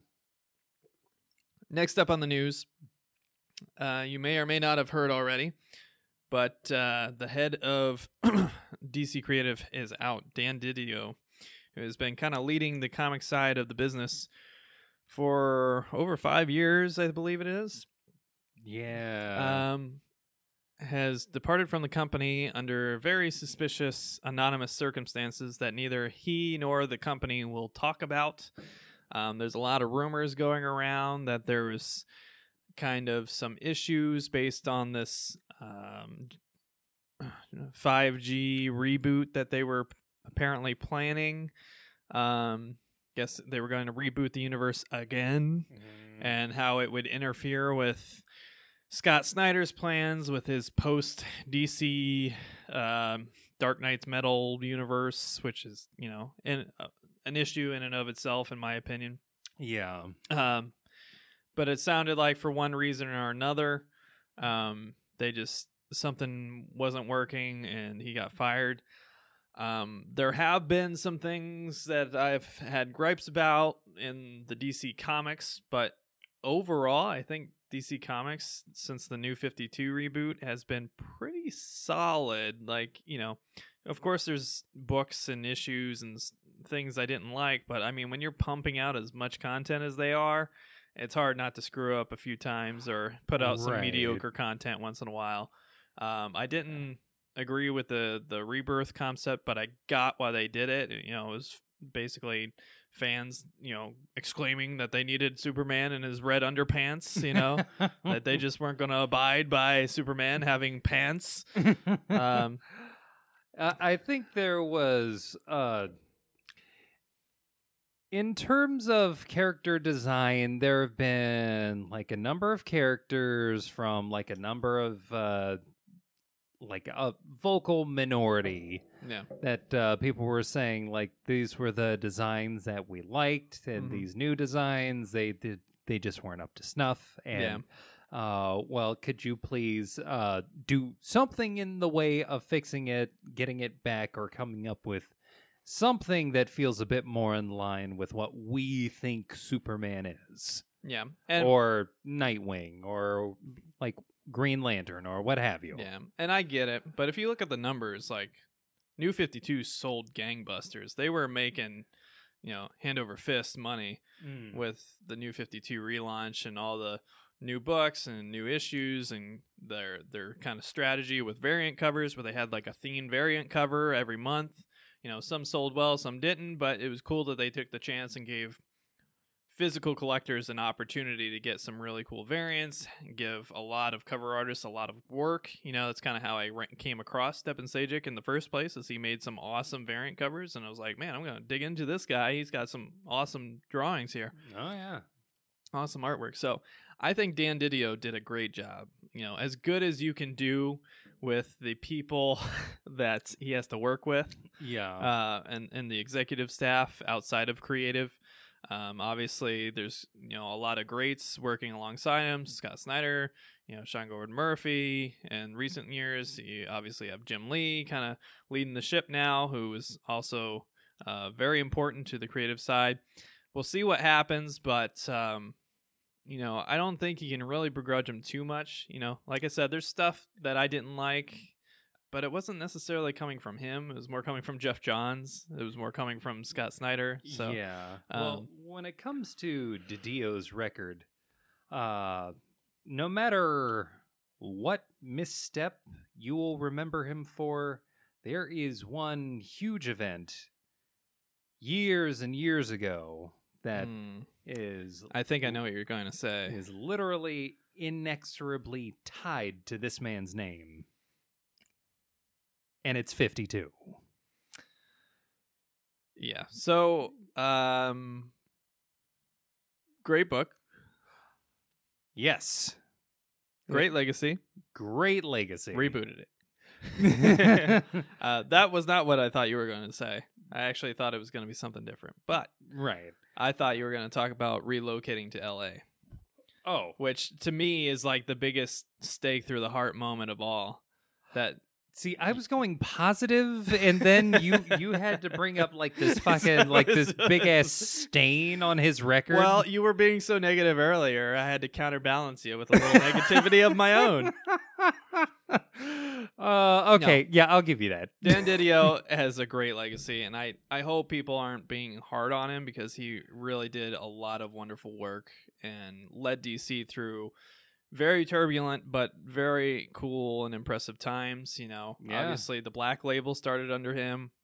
Great things. All around was obviously great at coordinating, bringing in great talent, and keeping that great talent. So, which, given the library of characters that they have under their label, that is a near Herculean feat trying to get any kind of coordination across the company. Yeah, so good on him. My one gripe, and I always have one more thing. One thing. Is that he was part of the decision to relocate to LA. Yep. And I don't know how much of that he had control over. Probably not a lot, but who knows? He obviously had to have had a say in the matter. Oh, yeah. But I think it was a huge mistake to move the creative side to LA because the heart of comic books is New York City. I'm sorry, it just is. And now Marvel's pretty much located in the LA region. Yeah. This is an Image effort. is on the West Coast, up in Washington, I believe. Yeah. And you got DC being the last ones to kind of depart from New York City, which really bums me out because I feel like New York City in and of itself is such a great source of stories and ideas and creativity, whereas I feel like LA is so artificial. Yeah. And it's just a city of transplants that are just, I just don't think it's the best place for creativity and for a motivated artistic workforce. There's too many distractions. There's too many things that are just not right. Not like anywhere else. It's unique. I'll give LA that, but it's just so artificial and so detached from the rest of normal society because of the environment. Oh, it definitely is. I think the thing that's always going to chap the ass of literally every comic book fan that grew up with comics up until that point is going to be not just the effect that it's having on the writing, which it most undoubtedly is, but how nakedly apparent of a decision it was on literally both companies to basically move closer to their allotted movie studios. To Hollywood, yeah. Yeah. And as a business decision, I kind of get it, but it really just kind of, from a creative standpoint, from a fan standpoint, just kind of heartbreaking. It is. Their studios in New York City were just so iconic, and now they're just empty, Yeah. I would say that... Actually, no, I'm not going to say that. I was going to mention how much it probably cost them to continually pay for the space that they were using, but LA's not going to be much better. No, not even a little. So I assume the cost factor is not the main thing that caused that. Yeah, no, it's definitely in just about every way, shape, or form a locality issue. Yeah. How close, how centralized they are, and I think that's a move that Disney essentially forced Marvel to make in order to centralize everything over in California. Yeah, the Marvel one, I understood because Disney is this giant media conglomerate and they want to make things as efficient and easy as possible. I get it. Yeah. For DC, they're owned by WB. Maybe it was a similar situation, but I kind of suspect it wasn't. I think it was more that, the producers just wanted to be able to go and feed their giant spider ideas directly to the creative end. Giant spider idea. Have you heard that Kevin Smith story? No. So when they were working on, was it The Return of Superman or whatever, starring Nicolas Cage, that never came to be. Apparently, one of the producers at WB and DC approached him and told him he had this great idea for this giant spider that Superman would have to fight. And at the end of the movie, he would have to rumble with this giant spider, and that's going to be the big climactic conclusion. And Kevin Smith apparently said, "Yeah, I'll give it some thought, but I don't think so." And then, I'm butchering the story, I'm sure.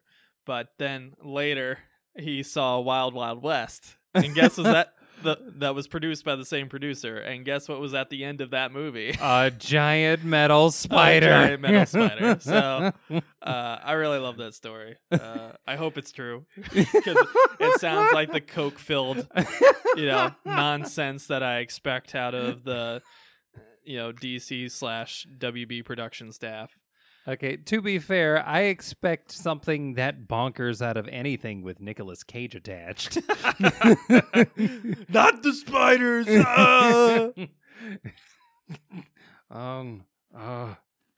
Yeah. Yeah. So, take that as you will. But it's a good story nonetheless. Mm. So, I wish the best for Dan Didio. I hope it wasn't a firing. It sounds like it was a firing or a laying off of some sort, but I hope it was amicable. I hope it was good, and I hope he does something great in the future and takes his time to enjoy his time off and enjoy his life a little bit. Hopefully, his next endeavor will be just as successful and fun to follow. Yeah. So it was like, I mean, good luck to you, Dan. we wish you all the best. Hell, I don't know. Go over to Image or something. So, with that, let's get into our latest comic book releases coming to you from your local comic book shops. Again, please support your local comic book shops.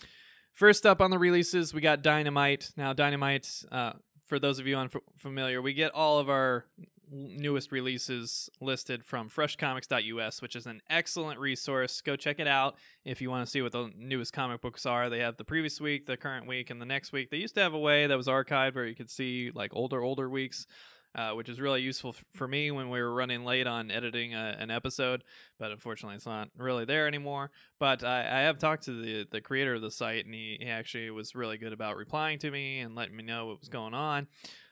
Really great website, really great person running it. Definitely use it. It's a great resource. Again, first up for the newest issues is Dynamite. Now, it's not because they have a ton of new titles. It's because they have 80 issues, including new titles, which is like 3 or 4, and variants. Good God. And Dynamite Entertainment, they love their boob variants. They love their naked exploitative woman variants, which, we're not kink shaming here. And let's face it, I buy 1 or 2. I did read Sunstone after all by Stepan Sajic. Yep. So, I'm guilty. But, man, they are unabashed about it. Yep. No shame in their game.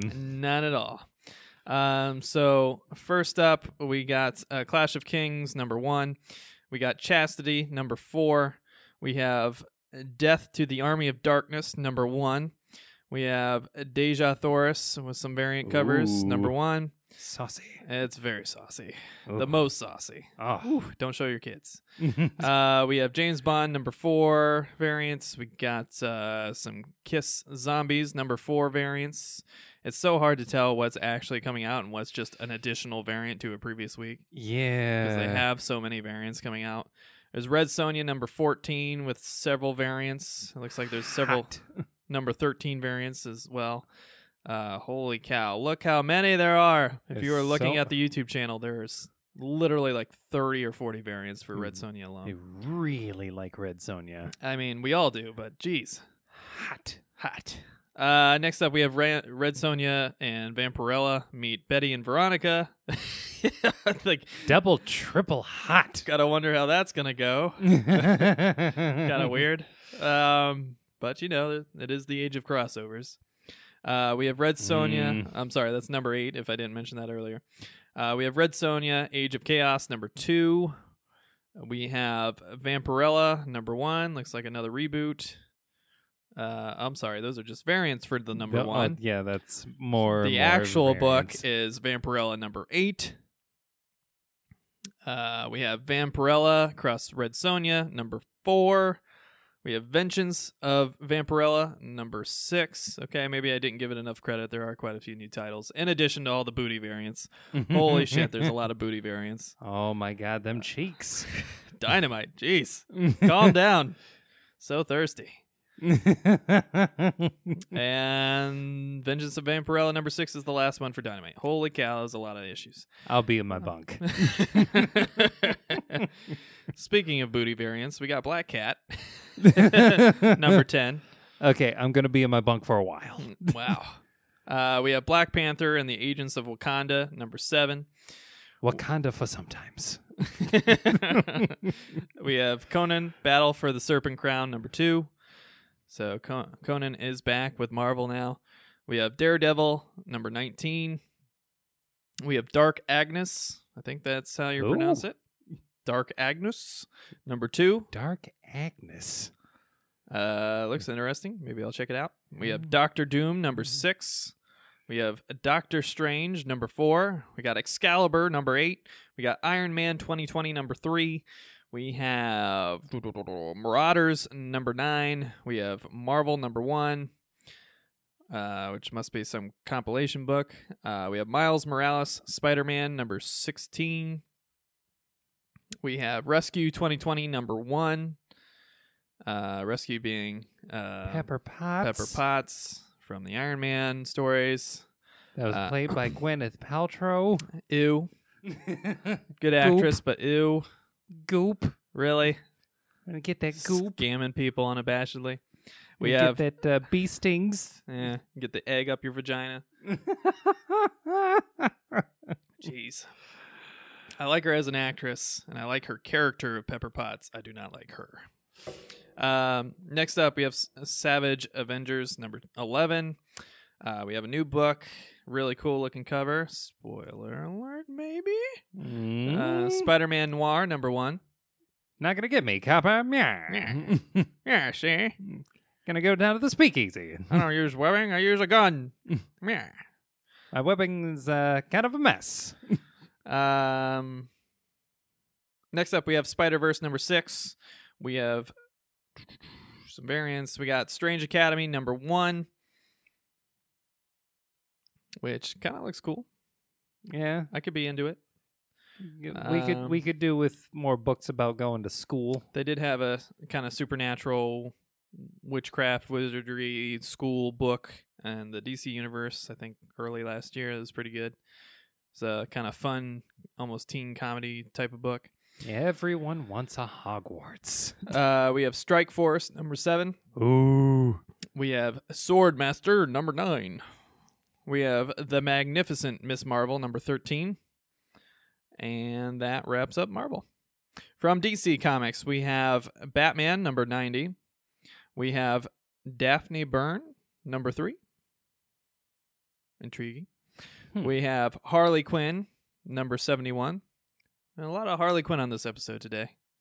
Yep, there's a lot of Harley Quinn out there. Much like pop culture. Yep. We have Justice League number 42. We have Justice League Odyssey number 19. Ooh. We have Lois Lane number 9, which I believe is a Black Label book. So I'll have to dig into that one. We have Strange Adventures number 1. We have Superman Giant number 2, Superman Villains number 1, The Dreaming number 19, which is one of the Sandman books. Got The Flash number 750, which, numbering. Do we need it to be at 750? Probably not. I know that people want the original numbering, but it's so confusing for new fans. Yeah. And then we have Gen Lock number 5, which has the Rooster Teeth logo on it. So I wonder if this is produced by Rooster Teeth. I'll have to look into that. Yeah. Does Rooster Teeth have a line under DC? I've been under a rock for a few months, so, forgive me if I didn't know this. Next up from IDW Publishing, we have Ghostbusters Year 1, number 2. That's confusing. We have Pandemica, number 4. We have Ragnarok, The Breaking of Helheim, number 4. Oh. We have Sonic the Hedgehog, number 26. Hey. Appropriate. We have Teenage Mutant Ninja Turtles, Urban Legends, number 22. We have The Crow. Is it Lethy? Leith? I don't know how to pronounce that. Number 1. Ah, Jesus. One of them has him, drilling into his nose. He does what he wants. I guess. What he wants is to drill into his face. We have The Transformers Galaxies, number 5. With some interesting covers there. And Wellington, number 3, will wrap us up. Next up from Image Comics, we have Birthright, number 42. We have Farmhand, number 14. We have Mercy, number 1. We have Outer Darkness, Chew, number 1.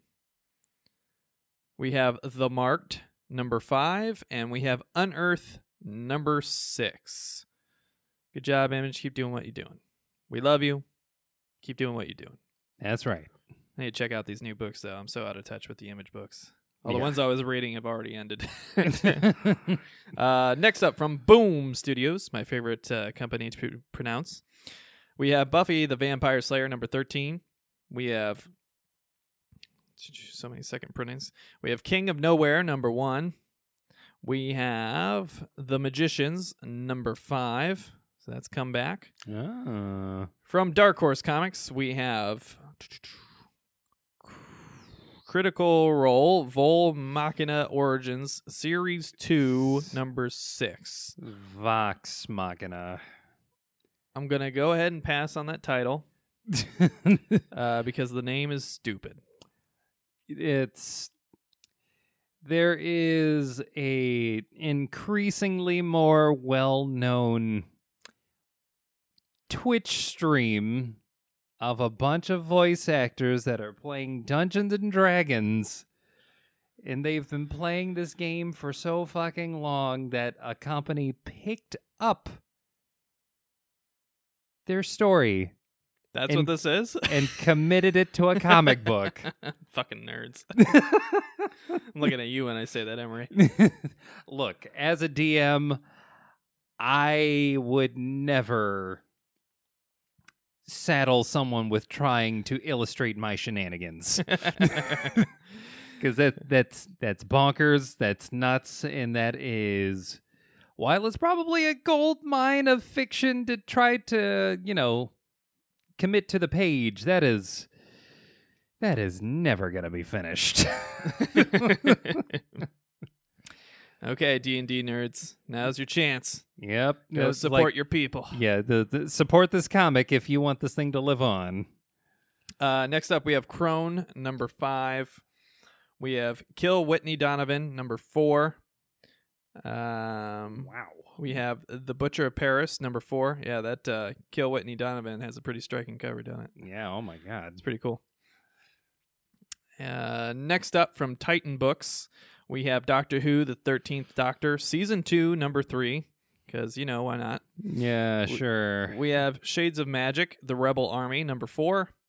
And we have Sherlock, A Scandal in Belgravia, number 4. Apologize if I butchered that, assuming it's a real place.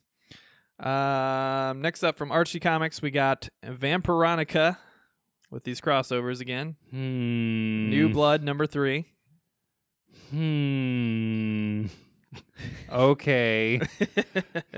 From Oni Press, we have Dryad, number 1. And from Aftershock Comics, we have Join the Future, number 1. From Vault Comics, we have Money Shot. Ooh, saucy. Number 5. And More sauce than I was expecting. and that is everything coming to your local comic book shops Again, please support your local comic book shops. and digital devices this week. And now for the prestigious, nay life-changing award of Comic Cover of the Week. Our Cover of the Week award this week, spoilers earlier, goes to Spider-Man Noir from Marvel Comics. Yeah, see? Yeah. This cover done by Dave Raposa. This cover is awesome. It's very much kind of in the vein of the kind of 1940s, 1950s film covers. Very cool, very obviously noir. You have your kind of bombshell singer there in the middle. You have your kind of military aesthetic because everything was kind of obsessed with, the wars, the great wars that had occurred, depending on which era this is set in. Just really cool aesthetic, really nice blend of colors. For a comic that has a lot of browns and blacks and grays. This seems very vibrant for some reason. I don't know if it's how he manipulated the colors, or his colorist manipulated the colors, but this comic cover is excellent. I really love it. It's definitely one I'm going to be buying and putting on the shelf. I do wish that Marvel wouldn't put the damn barcode on the front of the cover, but, gripes. I have them. Yep. Spider-Man of yesteryear on display. The image itself is so crisp. Oh my god. Yeah. It definitely looks like this definitely looks like it's taking place during World War II, and I think between the aviator all the way in the front of the image and what looks like those dang Nazis down at the bottom with that weird energy thing going on. I'm assuming that's this weird version of Hydra. At least that's what I want to believe. I really want to pick up this book, and it's been a while since I've been interested in anything Spider-Man related. Yeah, oh my god, if anyone had told me when I was a little kid that, at some point within the next couple of decades, not only is there going to be a movie about multiple different Spider-Mans that actually, makes it to theaters, but one of them is going to be from the 40s, and he's going to be, completely bedecked out in black and wear a fucking fedora on his head on top of his mask. I wouldn't have believed you. It's very campy. Yeah, but it's fun. As it's a kid, fun. I would never have believed that was a thing, but here we are. Yeah. So, again, Spider-Man Noir #1. Congratulations to Dave Raposa. We will see if Margaret Stoll wrote a story as compelling as the artwork on the outside, probably in the near weeks, if not next week. Please. And finally, our variant cover of the week goes to Chastity, #4, the Node Virgin cover. So, assuming I'm pronouncing that right, it's not Nodette. I'm assuming it's Node. Catherine Node has illustrated a really, really very tightly drawn, very kind of stark, popping illustration here with great color contrast, great lighting contrast. Just outstanding artwork. Really pops. It caught my eye immediately when we were scrolling through the lists and looking at what comic covers had come out this week. Just immediately caught my eye, and I knew I had to put it on the award this week. There were a lot of very nice variants. Yeah. Legitimately. The funny thing, this being from Dynamite, which is probably the smuttiest of the group that we actually read out.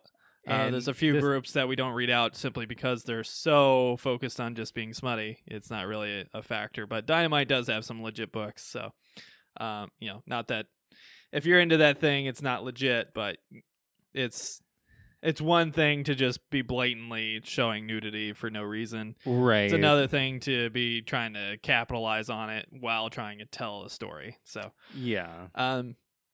But this one, not smutty at all, actually. It's actually a really cool character-focused drawing.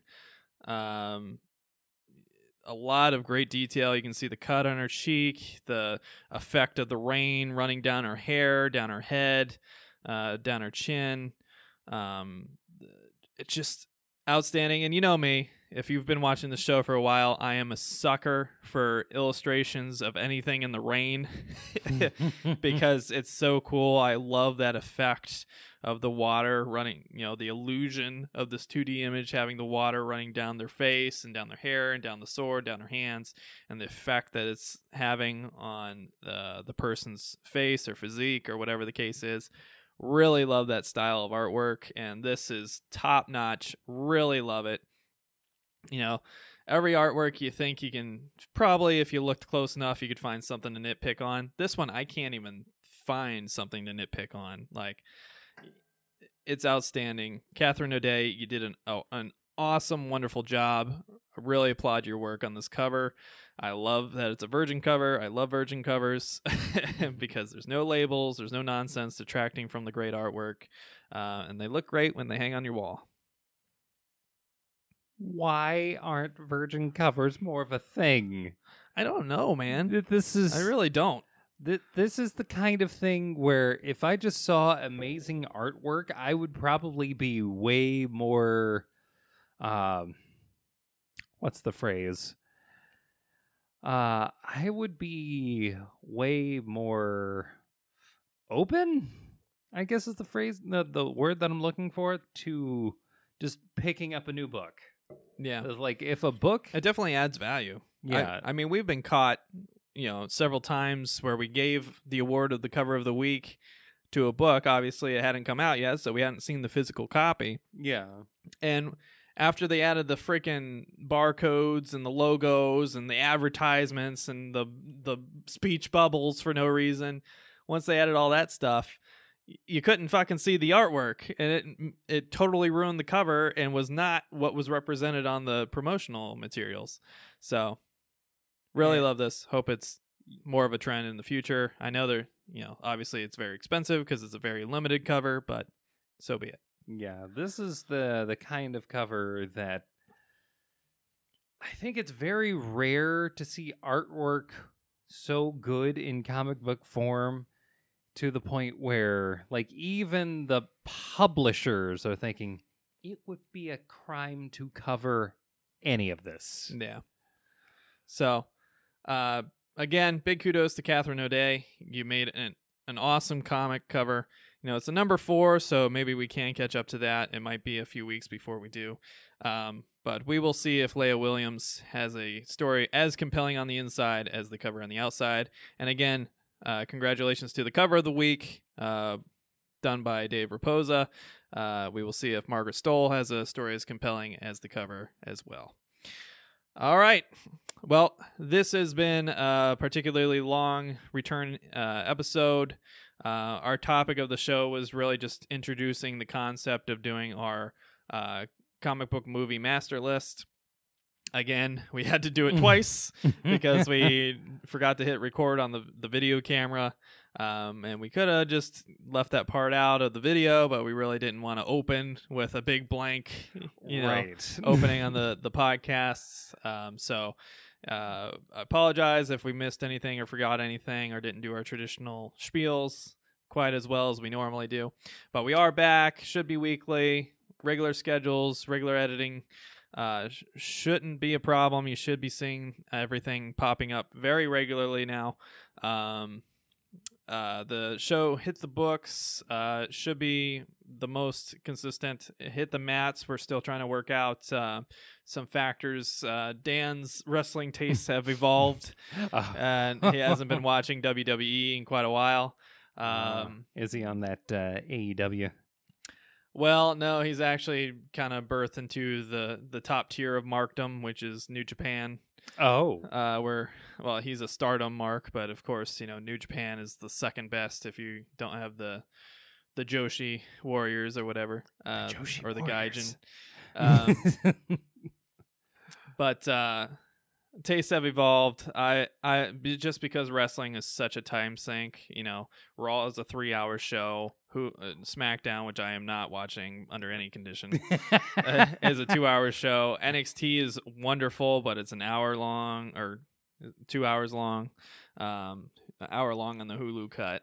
Oh my god! That's the only show I don't want to cut. So, oh my god. It's a time sink, and then if you add AEW, that's another 2 hours. If you add New Japan, that's another ton of time. Oh my god. Stardom. So you got to kind of pick and choose your battles, and unfortunately, as much as we pretend like we have a ton of time, we don't. So only so many hours in the day. We got to figure out how we're going to handle that show. We were working on some concepts similar to our master list for the comic book movies. We'll see if that pans out. It's more about who we can get to participate. We've had friends on for like the WrestleMania prediction show last year. We might do something similar to that in the near future here. We'll see. Again, it's just a matter of who wants to participate and who's been keeping up with WWE specifically. But we'll see what happens with that show. If there is a lot of fan support for that, let us know. If there's demand for it, maybe we'll put it out there. But if not, we'll see if it just takes on a new evolution going forward. There are some other things we have in the tunnel that we would like to pursue. Obviously we're nerds about a lot of things, as you could probably tell from this episode. But it's all about time management and how long is it going to edit? How long is it going to take for us to record? This alone, Emery got here, around like 8-ish? Yeah. 8-ish, and now it's midnight. So 4 hours in between setup and recording and everything else, and our mistake, with the half hour that we wasted. Yeah. But obviously it takes a lot of time. So no topic of the show today is my main point, because we've already pretty much done it. I do want to thank you for sticking with us. Remember, we do have a Patreon, patreon.com/hitthebooks. If you want to help sustain us, it does make things a little bit easier to control and process and put out there into the ether. We're recording this on Tuesday, so I'll probably get it out to you by Thursday, I would assume. So not too much after the new comic books are released. So look forward to that. Any other things you need to put out there? Announce, tell the world. No, not yet. Okay. So again, we got a lot of things in the tunnel, so look forward to that. You can find us on Spotify, Stitcher, iTunes, or the Apple equivalent, Podbean, YouTube, of course. YouTube helps us a lot, so if you can go to our YouTube channel and give us a like or give us a watch or whatever the case, we'd really appreciate it. You can reach out to us on Twitter at HTBVids. You can reach out to us on Facebook, facebook.com/hitthebooks.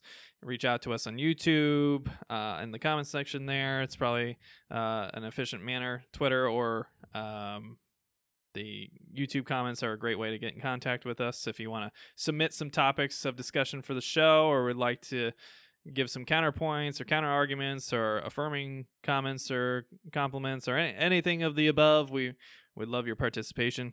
And did I forget anything? I feel like I'm forgetting something. And you can always email us, hitthebooksvids@gmail.com. All right. We love you. We will see you next week on the next episode of Hit the Books Podcast. Goodbye. Au revoir. Farewell. Auf Wiedersehen, adieu.